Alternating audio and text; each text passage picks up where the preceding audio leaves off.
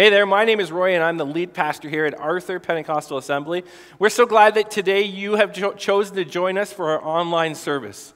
Now, a few weeks ago, we began a series called Lost in Translation, where we looked at some of the things that Christians say, that we inside the church understand, but if we were a church that is accepting and welcomes all people, it's really important that we look at some of the stumbling blocks that may get in the way of people coming to faith or discovering or journeying on their faith.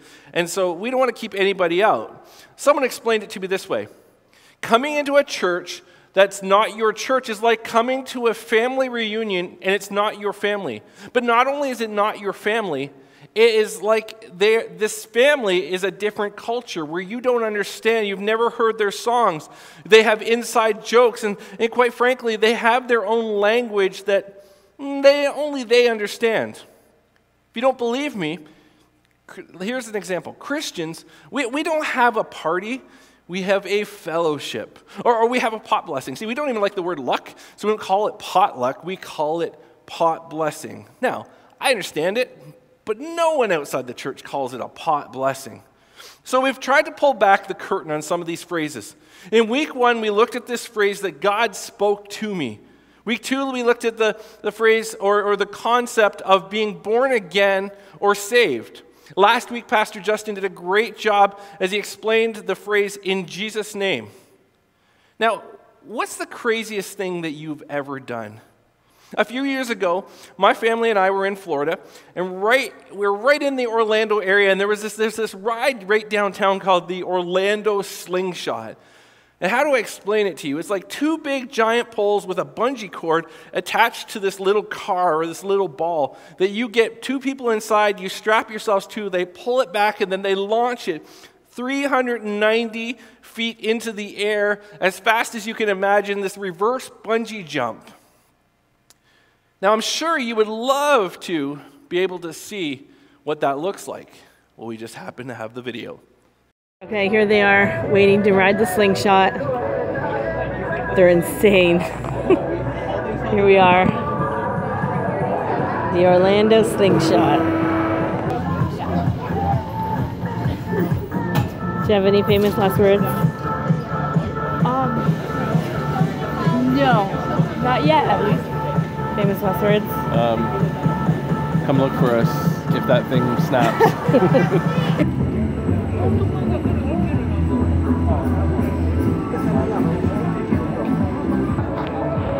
All right, here they go. Getting in. Getting in. Oh boy. See if he fits.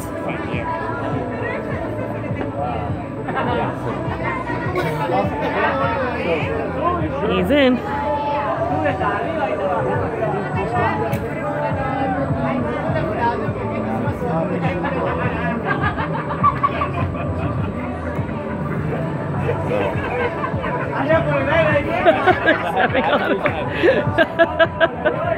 What if that breaks open? It's not going to break, bud. That was never really nice. It's not. What is the... This locks. That's locked. Sure? I'm positive. Okay, here we go. Here they go. Say goodbye. Say goodbye. Someone else tried. I don't know who the other person was. All right, good luck. Here they go. Can you see them, Mace?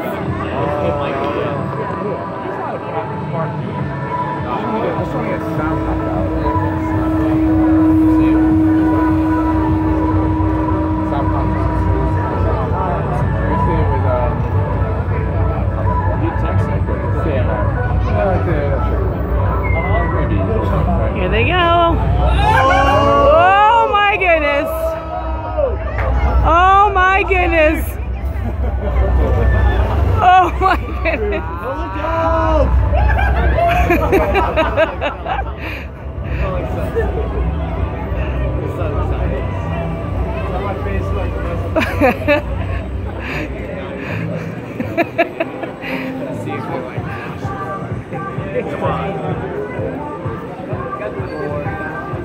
Now, as you saw, Janelle and I are in the air, And it was awesome. It was awesome. It was terrifying. It was exhilarating all at the same time. But at some point, gravity takes over and you begin falling dramatically. I mean, we deal with gravity all the time. We just don't seem to think about it. But in the late 1600s, Isaac Newton, who is recognized as one of the most influential scientists in history, he's credited with coming up with the formula to explain the law of gravity. Now, many of us grew up with this story where we were told that Isaac Newton was sitting underneath a tree one day, and he's napping, and an apple falls out of the tree and hits him in the head, and that's how he gets the idea to discover gravity. And we know now that that was a bit of a myth, but Isaac Newton was obsessed with finding out how gravity works. He was obsessed with the moon, that it would just hover over our planet, that it just hung there, and it never came closer to us and crashed into the planet, and it never went off its orbit way out somewhere else. And for the next 20 years, he was determined to discover what gravity actually is. And that's how we get this formula for gravity. And the formula is F equals G times M1 times M2 divided by R2. F, of course, is the gravitational force. G is the gravitational constant. M1 and M2 are the mass objects. R is the center of the masses. Now, if you're confused, that's okay. I never did well in science, and what I'm passing on to you, I'm just reading from a textbook because I don't really actually understand it that much either. But I say all that to say this, because this is all you really need to remember. What goes up must come down. I mean, I was slingshotted, I don't even know if that's the word, slingshot into the air at a fast rate, but eventually gravity is always going to take over. What goes up must come down. Even if the bungee cord snapped, and I'm so thankful that it didn't, and we kept going, eventually we would have still came down.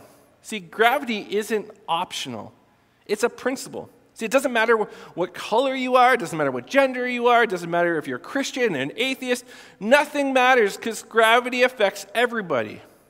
You can't ignore it. I mean, I guess you could. I mean, you could jump off a building and ignore it, but eventually you can't because it's going to be very prevalent in that moment. We all know this. We know that the principle of gravity exists. Today we're going to look at another principle that we find in the Bible. It's part of your everyday. It's part of everything you do. It's part of every relationship you're part of. And like gravity, it really doesn't matter who you are affected by it. And it's this old school principle called sowing and reaping. If you've been around church for any length of time, you've probably heard someone say you need to sow into something. And this principle is found in the book of Galatians chapter 6, verse 7. And it says this, "For whatsoever a man soweth, that shall he also reap."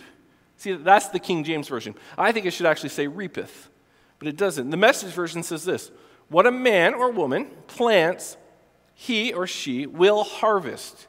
In the same way that gravity's principle says what goes up must come down, the principle of sowing and reaping is something that we all need to come to terms with. And the basic principle is this: what you sow, you will reap. See, some outside the church, they would say they believe this is what karma is. See, karma is this Hindu belief that if you do something good will come back to you. If you do something bad will come back to you. And if it doesn't come back to you right now, it will come back to you in another lifetime. But Bono from the band U2 said this: "I'd be in big trouble if karma was going to finally be my judge. I'm holding out for grace. I'm holding out that Jesus took my sins onto the cross." See, if you follow Jesus, you realize that in following Jesus, you don't get what you deserve. Grace says that you don't get what you have coming to you. You know, as Jesus lay on the cross, as he was crucified on the cross, there was a criminal to his left and a criminal to his right. And there was nothing in the text that indicates that anything they had done was anything but sinful. But because one of them put their faith in Jesus in the last moments of their life, that guy went to heaven with Jesus. Because he probably thought as he was laying on the cross, well, this is karma. I'm getting what I deserve. But grace says it's never too late. Grace says you don't get what you deserve. Grace says that faith in Jesus is the hope of the world. See, eternally, grace wins the day. But during the time that God has given you on this planet, there is this principle in play that whether you choose to embrace it or not, that what you sow, you will reap. It's underlying in everything you do. And whether you choose to embrace it or whether you choose to ignore it, both have incredible consequences. Paul writes about this in his letter to the Galatians. But Jesus also teaches this principle of sowing and reaping throughout his gospel. Now, considering the time and the region that Jesus taught, this would be something that his audience would fully understand because Jesus lived in what they called an agrarian culture. That means that most people on some level were farmers. See, in our day, if I want potatoes, I go to the grocery store and I buy potatoes. I might even have a coupon. But in Jesus' day, if you want potatoes, you needed to grow your own potatoes. And if you didn't grow your own potatoes, then you need to know somebody who does grow potatoes that you could trade with. It was an agrarian culture. And so Jesus teaches this principle that whatever seed you plant in the ground, that's what you're going to get. It's a very simple principle. If you plant seeds for tomatoes, you're going to get tomatoes. If you plant seeds for apples, you're going to get an apple tree. Whatever you plant, that's what you will get. That's the principle that Jesus teaches. And as a church, we can sometimes gloss over this because maybe we've heard this principle, but it's always been taught to or it's always been tied to money. Or you've seen somebody on TV who pleaded with you that if you'll sow X amount of dollars, you will reap a blessing of this many more dollars. If you do this, God will do this. And it's like they've unlocked some secret formula. Now God's forced to bless you. See, I don't see that anywhere in the Bible. What I do see is this principle of reaping and sowing playing out in your life in so many ways. Turn with me to the book of Galatians. Now, in chapter 6, Paul is writing here to the church in Galatia. Paul is one of the greatest missionaries, greatest church planners that the world has ever seen. And Galatia was this ancient city that stood what we now know as northern Turkey, this real city. The church in Galatia is dealing with some problems. And one of those problems is this, that the people in the church have this tendency to look around at everyone else and compare themselves, and they're falling prey to envy and insecurity when they look around. Man, I'm so thankful that a couple thousand years later, that we never do that anymore. We've advanced ourselves way past anyone ever looking and comparing and feeling insecure. I kid. They should be really grateful they didn't have Facebook. But Paul addresses it in Galatians chapter 6, beginning in verse 3, and this is what he says. If you think you're too important to help someone, you're only fooling yourself. You're not that important. I mean, Paul doesn't hold back any punches. He goes right for it. Verse 4, pay careful attention to your own work, for you will get the satisfaction of a job well done, and you won't need to compare yourself to anyone else. Verse 5, for we are each responsible for our own conduct. Here's what Paul's saying. See, all of us have this natural tendency to look at others and compare ourselves. So we all do this. Early on when you were a kid, think way back to when you used to write a test and you would get it was that day where the teacher handed back the test, handed out to each person, and you looked at the test and maybe you got a B on it. And you worked really hard. Like you thought this was the one. I'm sure I got an A on this test. And it gets slapped down on your desk and you lift it up and it's like, a B? And the first thing you want to know is this, and we all do this. First thing you want to know is, how did everyone else do? Because on its own, like, you were disappointed with a B, but what if when you start asking around, everyone else got C's and D's? And actually, you're the only person, no one got an A. You're the only person that got a B. Now, all of a sudden, you're proud of yourself because you've got the highest mark in the class. In fact, when you take this home to tell mom and dad, you're not going to spend any time on the fact that you didn't get an A. You're going to spend all of your time telling them, I got the highest. I'm the best in the class. But what if you found out that your B was actually one of the lowest marks in the class? Almost everyone got an A, but you got a B. The exact same grade, but now all of a sudden you feel terrible about yourself. See, we still do this in adulthood. We look around and we compare ourselves and we look at other people so we can get an idea of how we're doing in life. And then you throw social media in the mix, and we have this tendency to compare ourselves. And what we do is we compare our behind the scenes to everyone else's highlight reel. And so Paul's saying, don't compare yourself to anyone else. Strive to be who God has called you to be. But it's hard because we compare ourselves and we get our worth from how we stack up with others. We look around, we're like, well, he's about the same age or she's about the same age, and they're doing this and they have this and they go on vacation here, and this is where we get our worth sometimes. And then, even that's hard, but then we also make excuses when we see other people's success. We say things like, well, if I was raised in that family, if I had that amount of money, if I was born with better looks, if I had a better gene pool, if I was more athletic naturally, if I was handed life the way they were handed life, well, I'll tell you, things would definitely be different. It's not my fault. See, the problem is when you compare yourself to someone else, you rob yourself of the plan God has designed for you. You let yourself off the hook. When you compare yourself, you tend to make excuses for you, and you become far less than what God ever created you to be. This leads you to a life less than what the Heavenly Father had envisioned for you from the start. And if you continue to compare yourself and make excuses for your life, Paul says you fool yourself, you deceive yourself. The only life you should compare to yours is yours, the life you were created to live. See, a couple months ago, I began running at a track, and I've never really got my stamina back after my heart surgery, so I knew it was going to require some work, but I knew I had to put in the work, but I hate running. I really hate running. Proverbs 28:1 says, "The wicked run when no one is chasing them." Totally out of context. But this became my life verse. I hate running.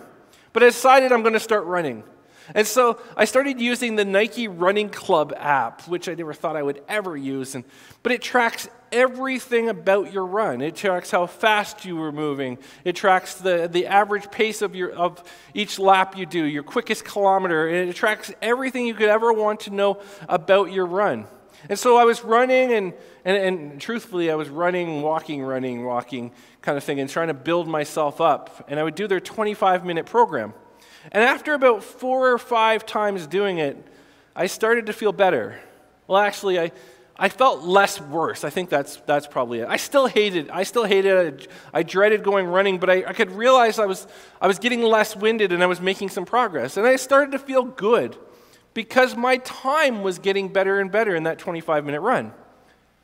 Then one day I looked up on Google, what's a good, decent pace for running a kilometer? And I looked at it, and I looked at my pace, and I was pretty discouraged because they were way off. But that was the wrong thing to do, because I'm not a runner. I run, but I don't consider myself a runner. Runners have this sort of look, this physique. If God wanted me to be a runner, He wouldn't have given me this frame, this structure. And so I had this whole thought that I'm not where everyone else is. Had this potential to halt my running. So I had to make a decision. And the decision was this: I'm only going to compare my time with my time.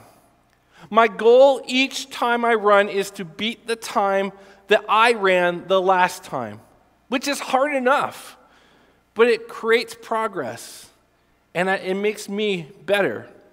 Paul says, sink yourself into that. Pay attention to your own work. You are responsible for your own conduct. The world's already full of people that are trying to copy each other and make excuses about why they're spinning their wheels. You weren't created to be a copy.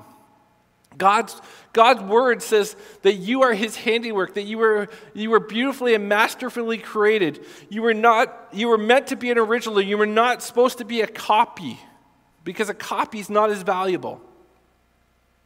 I was downtown Niagara Falls one night, and my wife and I were on vacation. And there was this guy on the side of the road, and he was selling his artwork on the street. And they were pretty impressive. Like, there was a whole bunch of, he did like celebrity artwork and stuff like that. And he had a drawing that he'd done. If you know me, my favorite basketball player is Michael Jordan. He had drawn Michael Jordan. His likeness was uncanny, the beads of sweat on his head. It was quite good. It was in this cardboard frame, and he was selling his drawing for $15. And I thought, that's a great price. That's a lot of work that went into that. So I bought it. But when I got home, I examined it a little more carefully, and I took back the cardboard frame, and I realized it actually wasn't hand-drawn. It was a photocopy. And immediately the value, I thought $15 was a good price for it, but now all of a sudden, that was a terrible price. It was a ripoff. The value of the drawing dropped in my eyes. Now, if you held it up to the original from a distance, I'm sure it would look the same, but it's not an original creation. You are an original creation. You were never meant to be a cheap knockoff or copy somebody else or try to be like somebody else. So quit trying to be. The other problem is this. We want what other people have, but we don't want to sacrifice what they have sacrificed. It's been said that it takes 10,000 hours of practice and discipline to become an expert in any field. Now, I would love to be musical in some way. I've always been a little bit envious of those that are great musicians. I'd love to be able to just play piano or pick up a guitar and play guitar, but truthfully, I don't really want to put in the work that most musicians have. And I've convinced myself I'm not a musician, so I'm like, why would I put in the work? Many of us want what others have without sacrificing what they have. We want great grades, but we don't want to, they don't want to sacrifice their social time or their YouTube time or their TV time or their video game time. We want to be millionaires, but we don't really want to be millionaires in the way that we have to be frugal with our money to get there. We still want $7 lattes at Starbucks. We want a beach body, but we hate exercise and we love chocolate. We want to do what we want to do, but we want to get the results and the blessings that others have. And Paul says, stop comparing yourself and get to work and set a standard for you. Verse 7, Paul says, don't be misled. You cannot mock the justice of God. See, stop blaming God when you don't become the person you know you can because you spend all your time copying someone else. He says, you will always harvest what you plant. And there it is. That's it right there. You will always harvest, or you will always reap what it is that you plant, or what it is that you sow. Verse 8 says, those who live only to satisfy their own sinful nature will harvest decay and death from that sinful nature. But those who live to please the Spirit will harvest everlasting life from the Spirit. See, you're either going to sow something good, something outside of you that's eternally minded, or something bad, something sinful in nature in mind. And which one you choose has incredible implications. If you plant for you outside the will of God, you will harvest the consequential destruction that follows. But if you align your life with God's Spirit and plant good things, God-pleasing things, you will harvest the blessing. Either way, this principle is in place. Whether what you sow or plant, you will reap later. What it is you sow, you will reap later and greater. Let me say that again. What it is you sow, you will reap later and greater. Billy Ray Harris was homeless and on the streets of Kansas City. And one day a young lady dropped some of her change into his cup. In doing so, she accidentally dropped her engagement ring in with it. Billy Ray noticed the ring a little while later and took it to the jewelry store and got it appraised. The appraiser said it's worth $4,000. See, it's times like this that you need to make a decision who you are. Billy Ray decided he wasn't going to sell the ring. He was going to keep it in the hopes that the young woman would walk by again. And she did. And he was able to return the ring to its rightful owner. And when asked why he didn't pawn it for cash, he said this: "My grandfather was a reverend. He raised me from the time I was 6 months old, and thank the good Lord, it's a blessing, but I do still have some character." But the blessing had not been seen yet, because he had chosen to sow into his character, even though he could use the money and he could have sowed into something that was wrong. The young woman, touched by his decency and character, started a fund for the down-and-out man, hoping that she would raise $1,000. The story got out there, and 3 months later, what had come in for Billy Ray was $190,000. That money helped him get back on his feet, buy a car, put a down payment on a home, and start his own painting business. What you sow, you will reap, later and greater. You see, farmers understand this principle.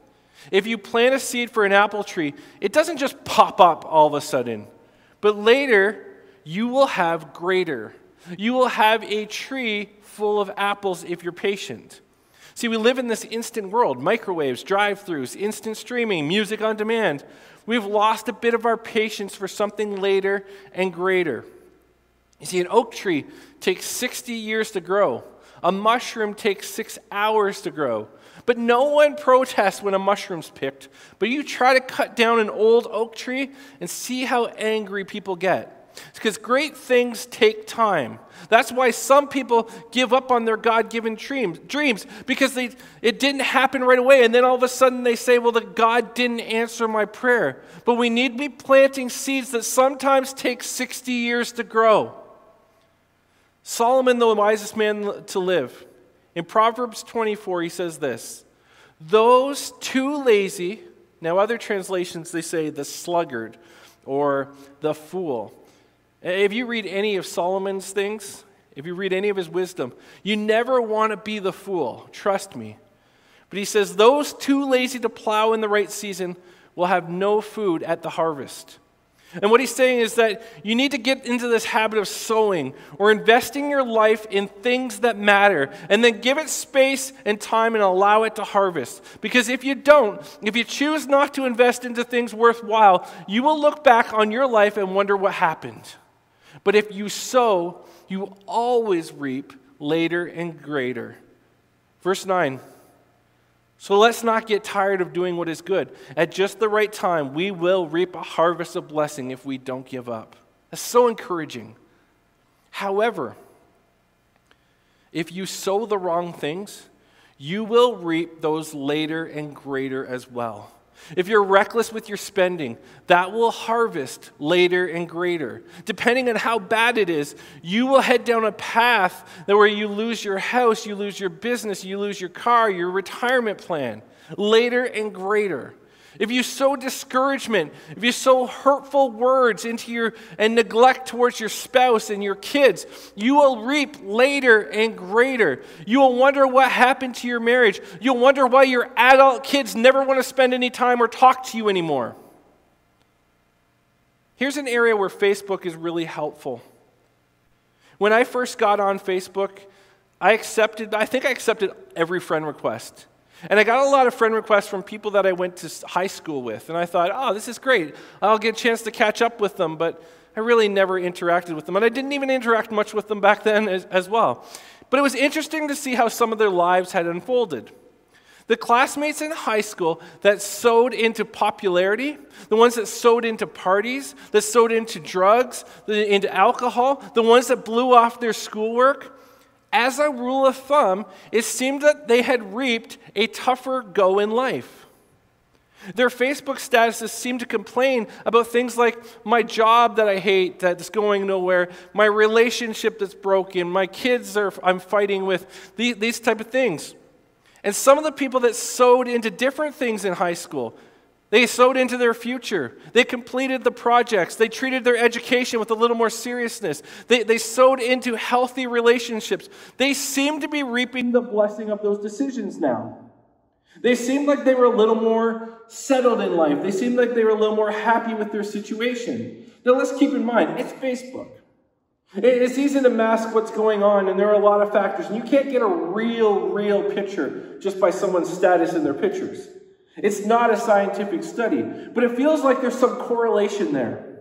Whether it's good things or bad things, you will reap what you sow later and greater. Now let me ask you this question before we close. Is there a place in your life where you were thinking, I'm not where I wanted to be. I'm not where I think I should be. You're thinking, back in high school, I thought I would be further along than I am now. I thought when I got married, I thought my family would be in a different spot than they are. I thought my career path would have a different arc to it. Is there somewhere that you are now that you thought would be different? Because if you work backwards, if you start where you are and you work backwards, it's very likely you can trace back where you are now in any area of your life to the seeds you planted a while back.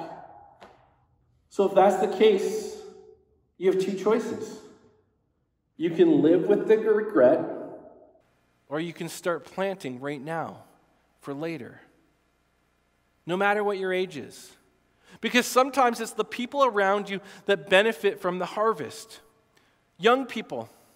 That means planting seeds towards your future, taking your schoolwork seriously, working more on your character than your reputation.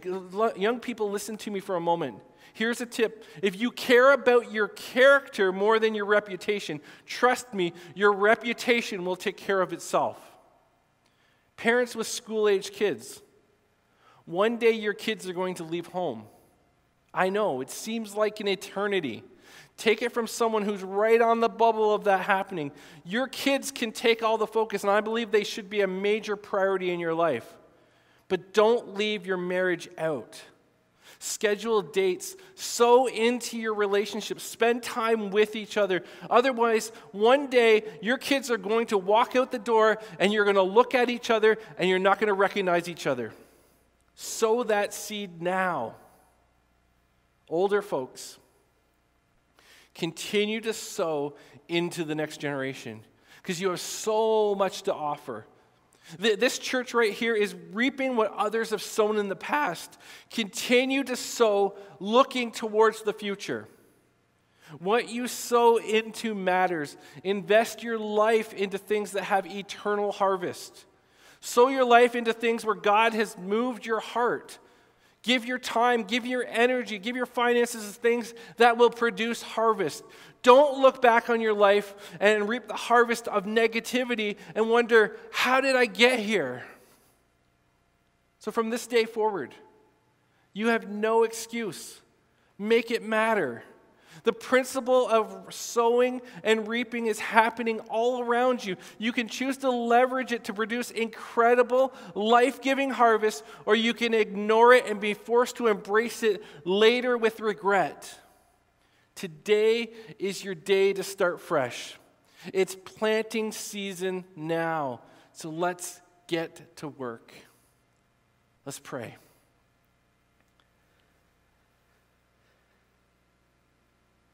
God, I pray that we would evaluate and we'd search our hearts right now, as tough as it might be. It's sometimes hard to take responsibility for some of the circumstances around us, God, but a lot of times when we're not where we thought we would be, or we have regrets, we can, if we're honest, if we're truthful, we can look back and we can see spots where we planted the wrong seeds. But God, today starts the rest of our lives. And we can plant a new seed today. We can plant a new seed in the hopes that we will reap the harvest of it later. So God, let us continue to do that. Let us be a people that are planting good things. And let us be blessed by the harvest later. And it won't always be us that is blessed, but it's those around us can be blessed by what we plant right now. God, I thank you that you're a great God who loves us. And Lord, we ask this in your name, Jesus. Amen.